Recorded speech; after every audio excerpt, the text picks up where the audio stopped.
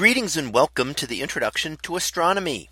One of the things that I like to do in each of my introductory astronomy classes is to begin the class with the astronomy picture of the day from the NASA website, that is apod.nasa.gov/apod. And today's picture for March 2nd of 2022. Well, it is titled Record Prominence Imaged by Solar Orbiter. So what do we see here? Well, this is an image of our sun as taken by the Solar Orbiter spacecraft, which is there to study the sun. So it actually will image it, and we can see the image of it completed here.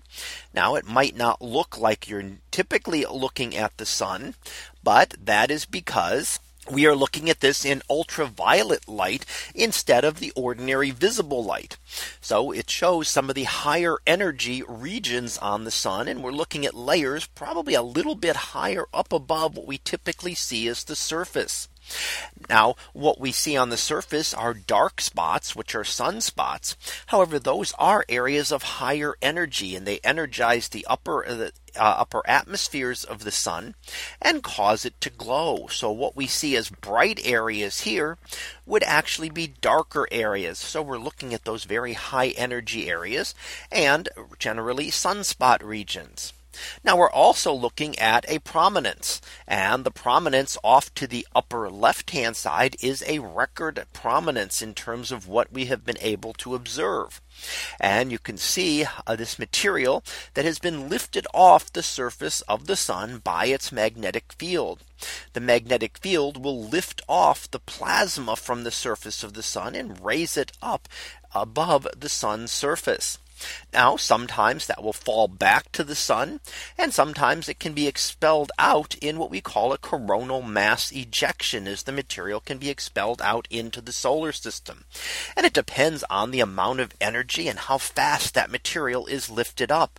If it is lifted at a fast enough rate, it will be able to escape away from the sun and travel out into the solar system.